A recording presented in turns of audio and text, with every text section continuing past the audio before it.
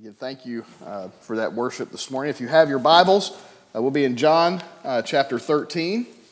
One of the great joys of ministry that I have is being able to talk to our children. And last Sunday, I experienced just at the end of the service a rush from some of our children because they wanted to tell me what they got for Christmas.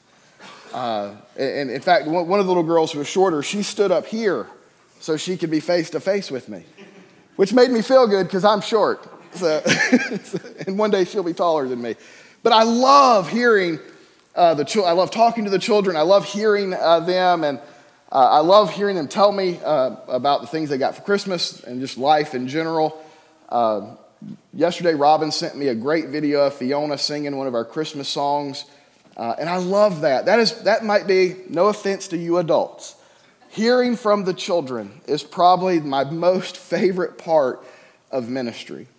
And it's almost, when I get a text or I get the children, and this is how this relates to our sermon today. Last week when they were telling me about their presents, it was as if they were saying, you need to come and see what I got. You need to come and see all this cool stuff, or you need to come see me play soccer or play football or whatever it is. You need to come and see. A year ago, we started that sermon series, Come and See. Can you believe how fast a year goes, by the way? It's 2023. I did not realize this until like a few days ago, but 2022 was in fact, September of 2022. So I missed it, okay? Missed it greatly. September of 2022 was a big anniversary of mine and Jennifer's. Big, huge. It was our first date, right? Aww.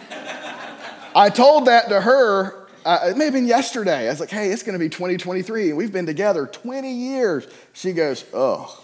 That was her response. And if you remember back to a year ago when I started the series, Come and See, I used that very same illustration, that I met this woman of my dreams, and I was telling all my friends to come and see her, right? I wanted my friends to meet her because it was good. I was going to marry her, and I have yet to meet some of her friends. So even a year, so again, 20 years, no, this is good. It's been good. She was joking, maybe. So it's good. So we've been in this series for a year, Come and See. We've been in the Gospel of John. We'll still be in the Gospel of John for several more months, but we are coming to the end of it. To a new section. When we started with John's introduction, the first 18 verses, chapter 1 through 18. That's kind of the prologue, the introduction. John sets the stage. Then we spent an entire year studying the public ministry of Jesus. We spent an entire year reading about how Jesus, whether it was explicitly or subtly, that this invitation to come and see who he is, come and see what he is doing, is scattered throughout his public ministry. Whether it was in Galilee, where the Gospels of Matthew, Mark, and Luke, they spend a lot of time with that Galilean ministry of Jesus. John spends more time with the kind of Judean part of Jesus' ministry, with a little bit of Samaria worked in, and then a little bit of what he does in Galilee. But we have seen the disciples who are following Jesus travel with Jesus. We've seen these miracles, these turning water into wine, the healing of the blind, the raising Lazarus from the dead, healing the royal official's son who was sick. We have seen the I am statements. I am the bread of life. I am the light of the world. Before Abraham was, I am. We have seen these just powerful public proclamations that Jesus has made over the last year and through the first 12 chapters of the book. But when we get to chapter 13, it is a transition. Jesus' public ministry has come to an end. The last time I believe we really looked at this was the triumphant entry, which was really one of the last acts of Jesus publicly. we now see the private ministry of Jesus given. I think I told you the book is really outlined with the public ministry, the private ministry. The public ministry is about 3.5 years. The private ministry is, depending on how you work the timeline, is a few days, or it could be simply a few hours.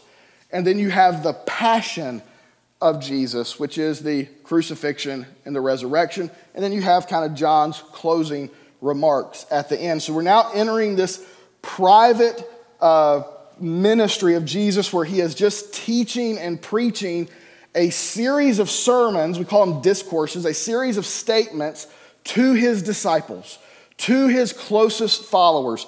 It's often referred to as the upper room discourse.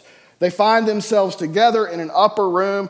As you start in verse 1 of chapter 13, the Passover, before the Passover festival, Jesus knew that his hour had come to depart from this world to the Father. So Jesus is very aware now that the hour of his death is coming. He's very aware that he is about to depart the world. As we have read this whole book, the cross has just kind of been a shadow. Jesus has said over and over again, my hour has not yet come. My hour has not yet come. And here it is, hours or days, and Jesus says, the hour of my departure is here. The hour of my death is upon us. This is the week of the Passover festival, the last week of Jesus' life, and he has taken his closest followers together. And he says, I've got some things I need to say. We often talk about last words are lasting, right? The last words a loved one ever speaks to us are lasting words. As important as everything Jesus has taught is, these last things that he's teaching his disciples, these last things are important. He's going to talk about in chapters 13, 14, 15, and 16, even 17, he's going to talk about service. He's going to talk about humility. He's going to talk about love. He's going to talk about heaven. He's going to talk about prayer. He's going to talk about the Holy Spirit. He's going to give them the tools that they need to fulfill the Great Commission that he will give to them before he departs the earth completely and before the Holy Spirit comes. So that is where we find ourselves. Jesus and his closest followers, his disciples. And what we see in these first 17 verses is the heart of Jesus the servant. Jesus says that he came not to be served, but to serve. And we see right here, John gives us the picture of what happens in this upper room, and it's the heart of Jesus. It's the heart of service. So just pick up with me. We'll start in verse 1 again. Before the Passover festival, Jesus knew that his hour had come to depart from this world to the Father. Having loved his own who were in the world, he loved them to the end. He loved them to the end. Everything that Jesus does comes from love. As you start 2023, I don't know if it was a bad 2022, a good 2022. I don't know if you're starting 2023 bad or good, but I want you to know Jesus loves you. He's always loved you. He's loved you from the foundation of the world. He's known every hair on your head, even the ones that fell out last night on the pillow. I counted mine. There were 6 of them. Okay, right there. Right, but he knows that. God loves you so much that God sent his one and only son, Jesus, to die for you. Love is the heart of Jesus. Love is the heart of the gospel. Everything centers on the fact that Jesus loved us, who were his, from the beginning, and he loves us to the end. That's the heart of a servant. And so with this idea of love, he then does something that shocked everybody.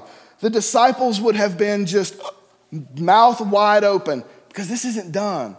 The master does not do what Jesus is getting ready to do. Verse 2, and now when it was time for supper. Now, this is a very important side note that John gives us right here. When it was time for supper, the devil had already put into the heart of Judas, Simon Iscariot's son, to betray him. That's really important. And I'll show you why in a minute. Verse 3, Jesus knew that the Father had given everything into his hands, that he had come from God, and that he was going back to God. So he got up from the supper, laid aside his outer clothing, took a towel, tied it around himself. Next, he poured water into a basin and began to wash his disciples' feet and to dry them with a towel around him.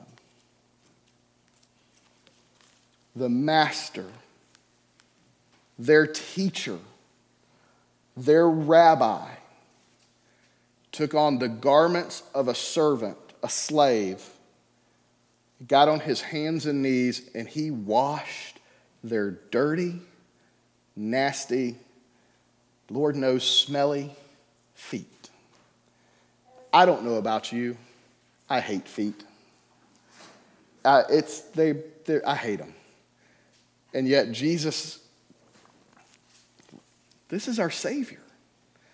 This is the guy who was in heaven in a place of exaltations, as Paul tells us in Philippians chapter 2.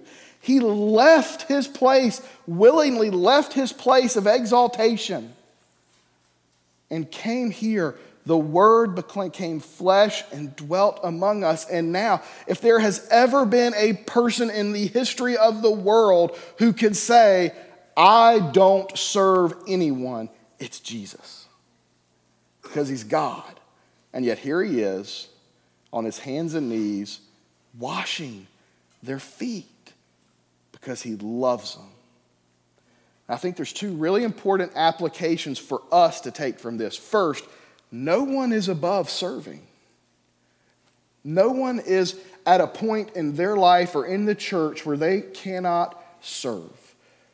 Pastors are they're not above anybody. They should be serving.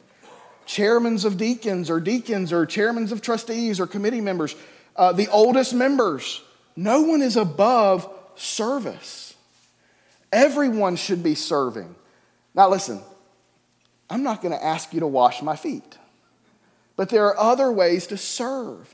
Your service means you're putting someone else's needs above your own, your seeing needs, your meeting needs. You're going about your life saying, hey, how can I help you? What can I do for you? No one is above that. Jesus would be the only person in history who could have said, nope, I'm here to be served. And yet he gives us the example of service. No one is above being a servant. Now, for a lot of church people, I don't think a lot of us have that attitude. I think at our heart, we do have heart of service. Here's how I think this attitude manifests itself in the church today. Okay? I've paid my time. I've done my time. I'm a pastor, I hear that. I'm not going to do that anymore. I'm not going to serve because I've done it. It's time for somebody. That part's right. It may be time for somebody else to do it because everybody's supposed to serve. But don't ever think your time's not up until you're dead. Now, how you serve change. I'm not going to minimize. In fact, I will maximize your service could be in prayer. You could be a prayer warrior, and that's how you serve. But the attitude of, well, I've done my time. If everybody in the church said that, we wouldn't have anybody serving anywhere. Other attitudes that come up is, hey, I'm just too busy to serve. You do realize Jesus has got a lot of stress on him right now, right? He's getting ready to die. He's got a ministry to kind of wrap up, and he takes the time to serve. And there's other excuses we can make. I'll tell you this, some of us, and this isn't necessarily not a valid reason, but a lot of us like to say, I'm just not gifted to serve. Well, that's just hogwash. Everybody that God has called has a gift. Use it to serve. Again, if you can pray, pray. If you can bake, I'll take your cookies. See what I did there? No New Year's resolutions for this guy, right? So, I mean, if you're good at writing cards, write cards. There's no such thing as a little job in the church. They're all big jobs. They're all important. We have to be people who serve each other. That's the challenge that Jesus gives. He says you have to do likewise. You have to serve and love like I have loved. The next thing we see, no one is beneath being served.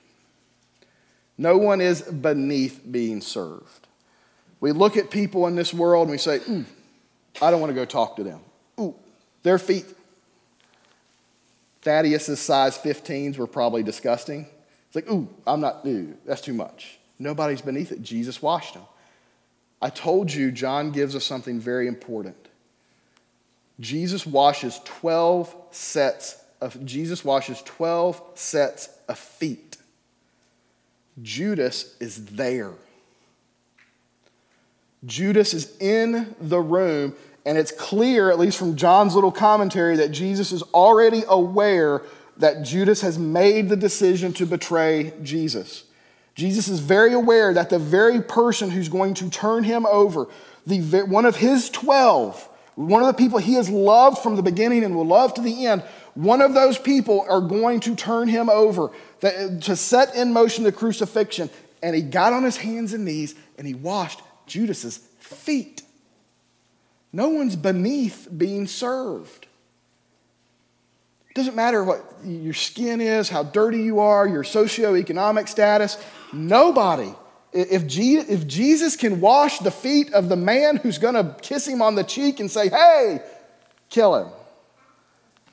No one is beneath being served. No one is beneath being loved the way Jesus loves. That's the heart of a servant. Then we get into verse 6. You ever notice something about Peter? The only time he really opens his mouth is to take one foot out and put the other one in. By the way, that's the guy who's going to start the church at Pentecost, right? Peter. Okay, Peter's like the rock. And Peter's like the man. And so here, the man thinks he knows everything. So look what he says, verse 6. He came to Simon Peter and says, Lord, are you going to wash my feet? And Jesus answered, what I am doing you do not realize now, but after my death and resurrection, you'll understand it. Don't you love that? Jesus is like, Peter, just this is one of those moments. Shh. You don't get it. But Peter's like, oh, I get it. I know exactly what's happening. Jesus, I'm number one, right? He's really not. They're all equal. But anyway, Peter thinks he's the best. So Peter says, you will never wash my feet. That's very emphatic. He says, you will never, ever, ever, ever, ever wash my feet. Here's the thing. This is a cultural idea. It is in something called the Midrash, which is a Jewish book. It is pretty much forbidden for a Hebrew to wash the feet of another Hebrew. The way the foot washing went is you would come into a house, a servant or a slave would wash your feet because your feet are dirty, okay? A Hebrew would not wash the feet of another Hebrew. So Peter's like, you're not washing my feet. Never, ever. I don't care that you've washed everybody else's feet. You're not going to wash my feet. And here's what Jesus says. If I don't wash you, you have no part with me. And Simon Peter says, well, then wash all of me. Lord, not only my feet, but wash my hands and my head. Peter's like, give me a bath. Now, again, understand the cultural context. This is so important. A Passover feast or a feast like this, people would bathe at their homes before they came. Or they would bathe and then they would come to dinner. So he's already, theoretically, he's already bathed from head to toe. But in the first century, you walked everywhere. And you didn't have these nice little tennis shoes like I wear. You had sandals or you went barefooted. So even though your body is clean, walking from point A to point B, your feet get pretty dirty, okay? And so that is the custom of why you wash the feet. And that's why he's not washing the head and the hands and the whole body, because Peter's already been washed. But the feet have to be clean. Here's how Jesus explains it. He goes, one who has bathed doesn't, this is verse 10, one who has bathed doesn't need to wash anything except his feet, but he is completely clean. He goes, you're clean, but not all of you. For he knew who would betray him. This is why he said, not all of you are clean. Listen, this is just going to give some insight into what this conversation between Jesus and Peter is. The symbolism here is Jesus is saying, you're already a follower of mine. You have already accepted, for our terminology today, you've already accepted me into your heart. Peter, you've already been justified. Your sins have already been forgiven. You have been cleansed of the penalty of sin. So I don't need to wash you all over again. I've already done it. But the effects of sin are still real. Even though he's been saved from the penalty of sin, he's not guilty before God because he's following Jesus. The presence of sin still exists. And the presence of sin will exist until we are in heaven or united with Jesus at the end. And so what Jesus is saying, I have to wash your feet because there's still a part of you that's dirty. You're not perfectly clean yet. Sin still has an effect on your life. For you and I, we get this, right? We are sin. For those of us who follow Jesus, we struggle with sin. There are days where we mess up. There are days when we lose our temper. There are days when we look at things we shouldn't, drink things we shouldn't, say things we shouldn't. It doesn't mean we're not saved. It just means our feet are dirty. The Christian life is a daily process of letting Jesus wash our feet. To let Jesus continuously help us to overcome sin and the power of sin. That's really the symbolism of what's going on. As Jesus is demonstrating service, he's also demonstrating this really deep, powerful spiritual truth. And then this is how it concludes. Look at verse 12. When Jesus has washed their feet and put on his outer clothing, he said to them, do you know what I have done for you? You call me teacher and Lord, and you are speaking rightly, since that is what I am. So if I, your Lord and teacher, have washed your feet, you also ought to wash one another's feet. For I have given you an example that you also should do, just as I have done for you. Truly I tell you, a servant is not greater than his master, and a messenger is not greater than the one who sent him. If you know these things, you are blessed if you do them.